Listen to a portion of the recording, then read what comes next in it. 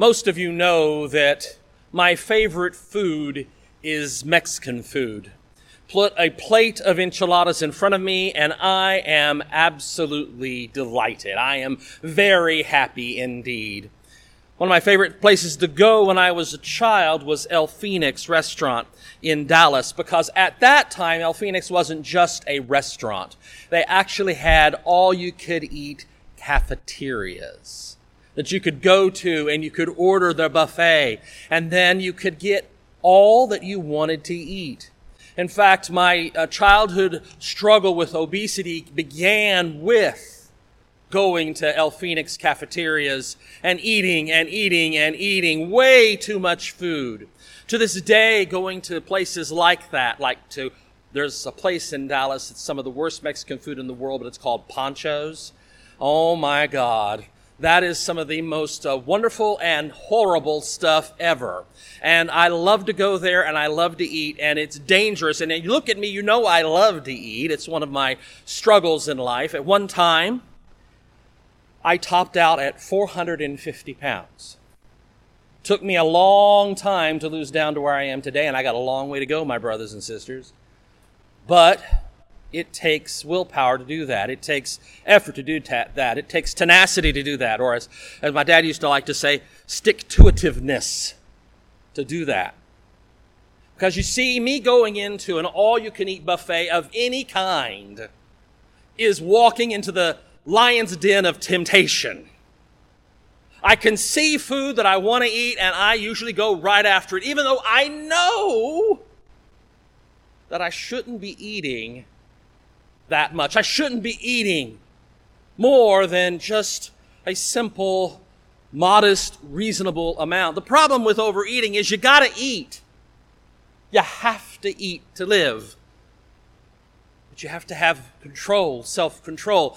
And the danger for me is always going to be, I know what I should do, but I'll find myself not doing it.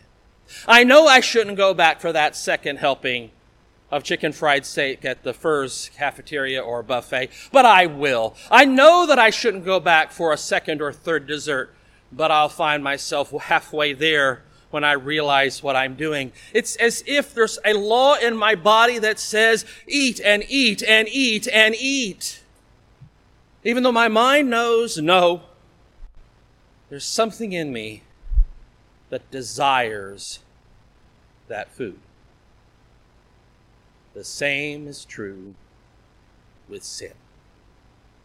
The very same. In fact, this kind of overeating is an example of sin for me to do. But this is really what sin is about. You have temptation, you have desire, and rather than fill the need that the temptation and the desire truly represent with that which God has provided us, a relationship with God, we fill it with stuff that may be good, like food is good, but we fill it ourselves the wrong way or with too much. Paul writes in verse 19, for I do not do the good I want, but the evil I do not want is what I do. Wow. That describes it for me. That describes the dilemma that I have when I'm faced with a massive, wonderful buffet, especially a Mexican food buffet. Oh, my word. Wretched man that I am, I cry out. Who will rescue me from the body of this death?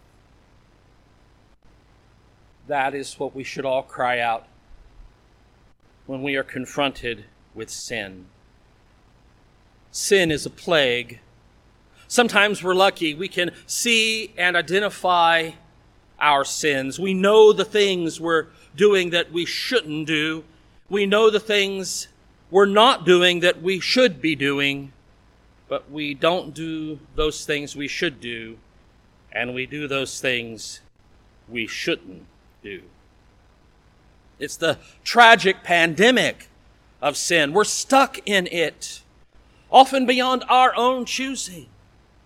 Oh, we have the ability to not sin in certain ways, at certain times, and in certain places, but at the very core of our being, we can't help but sin. We seek to do things our own way. We go after our own goals, our own agenda. We prefer our own beliefs and our own likes and dislikes over others, even over God's for us. And when we do that, we become focused upon ourselves rather than upon God's will for us. We invariably slip into sin.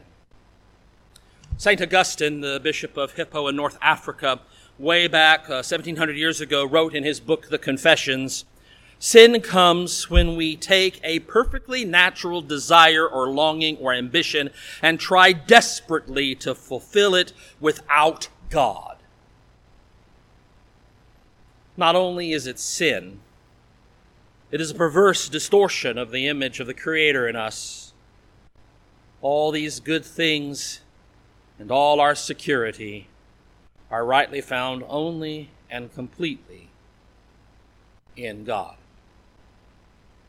Susanna Wesley, John Wesley's mother, counseled him about sin in these following words that can be found in one of her letters to him that has survived to us to this day. She wrote, "Whatever weakens your reason, impairs the tenderness of your conscience, obscures your sense of God, and takes off the relish of spiritual things, that to you is sin." Wow. Whatever weakens our reason, weakens our ability to think rationally and know what is right and wrong, whatever impairs the tenderness of our conscience, whatever causes us to say, "Oh, I don't care about that," or "Oh, no one will know." The worst sin for me is late at night, going into the kitchen and opening the refrigerator and looking at that uneaten piece of cheesecake and realizing no one's going to know it's gone but me. My doctor won't know. My mom won't know, although she's living in my home right now, she won't know. Wow. Whatever obscures your sense of God. So often sins get between us and God because we desire to do other things rather than the means of grace, rather than the ordinances of God. I'll get up late on a Sunday morning, like this morning. And yes, I could say it was all those fireworks going off until 4 o'clock in the morning in my neighborhood. But I'll get up late and I'll be rushing to shower and get ready. That I won't take time to say a morning prayer, thanking God for the joy of rising yet again. Obscures my sense of God, my sense of God's presence, my sense of God's love. Whatever gets between me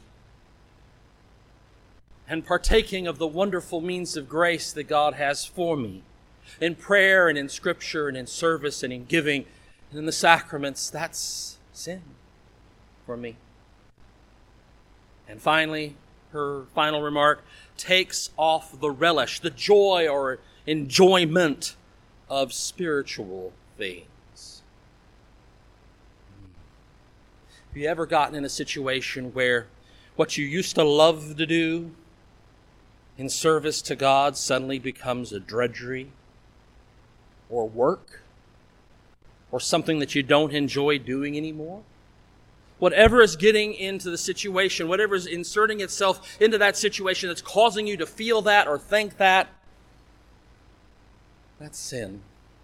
It's usually a desire to do something else, a desire to be someplace else, rather than doing what God calls us to do. Sin is amplifying the self to the exclusion of all else.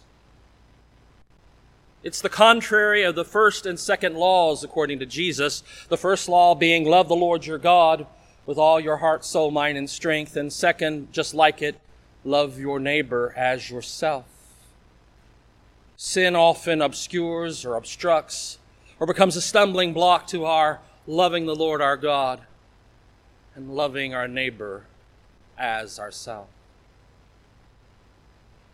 What sin is causing you to stumble today? What thing is it that you know you should be doing but you find yourself not doing? And what thing that you find yourself doing that you know you should not be doing? What plagues you today? What virus of sin is worming its way into your life right now, causing you trouble in your relationship with God or family or sisters and brothers in Christ? My friends, every time we read Scripture, every time we worship, we have an opportunity to hand over to God that which is getting in the way of our relationship with God and our relationship with others. Today, I want you to take a moment, here before the sacrament of Holy Communion, to open yourself to God and to say to God, those things that I find myself doing that I don't want to do, take them away from me. Send the vaccine of your grace that they might be removed from me. And Lord, those things that I know I should be doing, but I find myself not doing, give me the grace I need to do them. For it is only by your grace that I can. Wretched man that I am, Paul wrote. Paul cried out, wretched man that I am, who will deliver me? Who will rescue me, in one possible translation, from the body of this death? Who will deliver me? Who will rescue me? Who will snatch me away from the body of this death and sin that I have and am? Thanks be to God, through Jesus Christ our Lord. We have deliverance. We have rescue from the body of this death. Would you pray with me? Lord Jesus, thank you for rescuing us from the body of this death. Thank you for your grace and peace and strength, which lifts us out of the snare that sin digs for us. Bless us and strengthen us. In Jesus' holy name we pray. Amen. Let us pull our hearts and minds together now and join in our confession of sin and pardon. Let us pray. Most merciful God, we confess that we have sinned against you in thought, word, and deed, by what we have done and by what we have left undone. We have not loved you with our whole heart.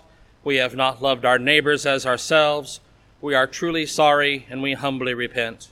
For the sake of your Son, Jesus Christ, have mercy on us and forgive us, that we may delight in your will and walk in your ways to the glory of your name. Amen.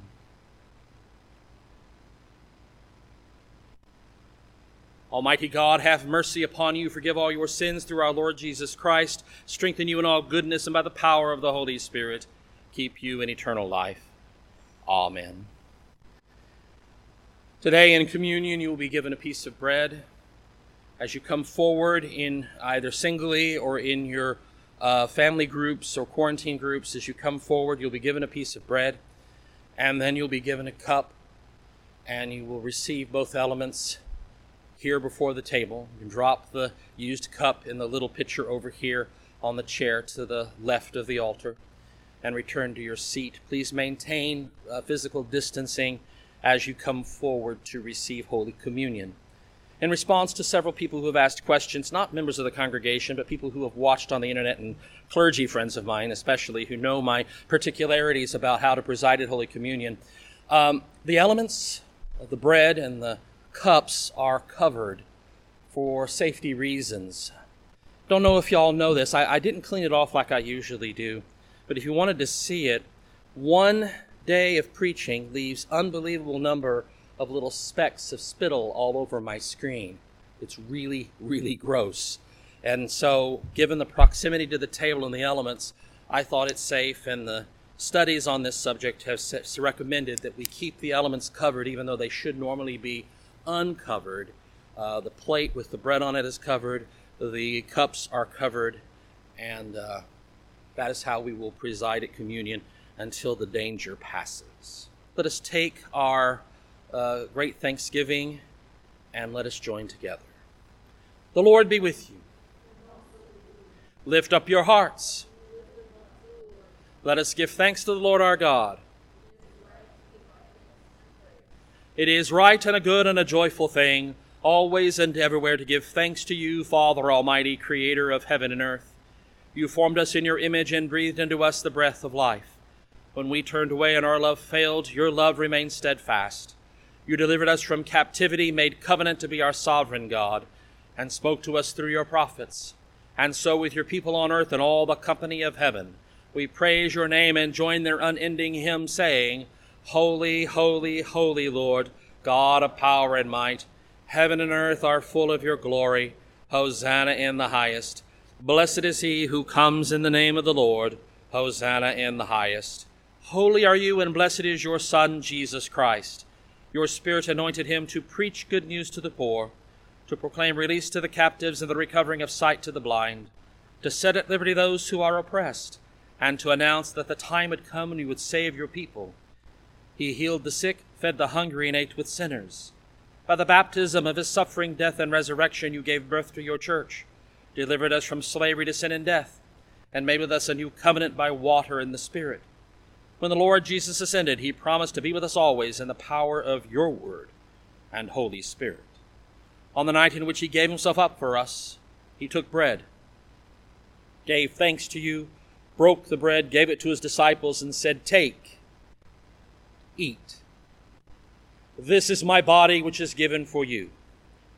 Do this in remembrance of me.